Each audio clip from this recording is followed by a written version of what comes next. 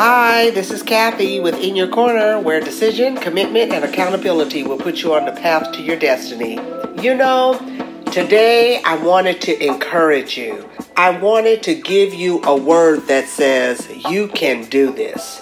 Whatever it is you're experiencing, whether it's in your personal or professional life, I want you to know that you have what it takes to overcome and win. If you could not do it, you would not be confronted with it. I want you to think back to the last time you thought, I can't do this. And guess what happened? Here you are. You did it, and you did it well. And just like you overcame it before, you will overcome it again. We confront so many challenges on a daily basis and during various seasons of our life that we think at certain times, oh my God, this is too much for me. I can't do it. But I came to let you know you can do this. And you will do it successfully, and you will come out on the other side for the sole purpose of encouraging someone else, just like I'm encouraging you, that they too can overcome whatever adversity they are confronting.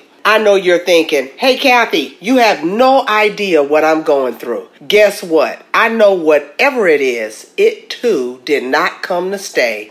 It came to pass. And you will get through it, and you will be better because of the experience. Here are 3 things to remember as you are going through. Number 1, this is not the first challenge you have to overcome. You overcame previous challenges, and you will, in fact, overcome this one.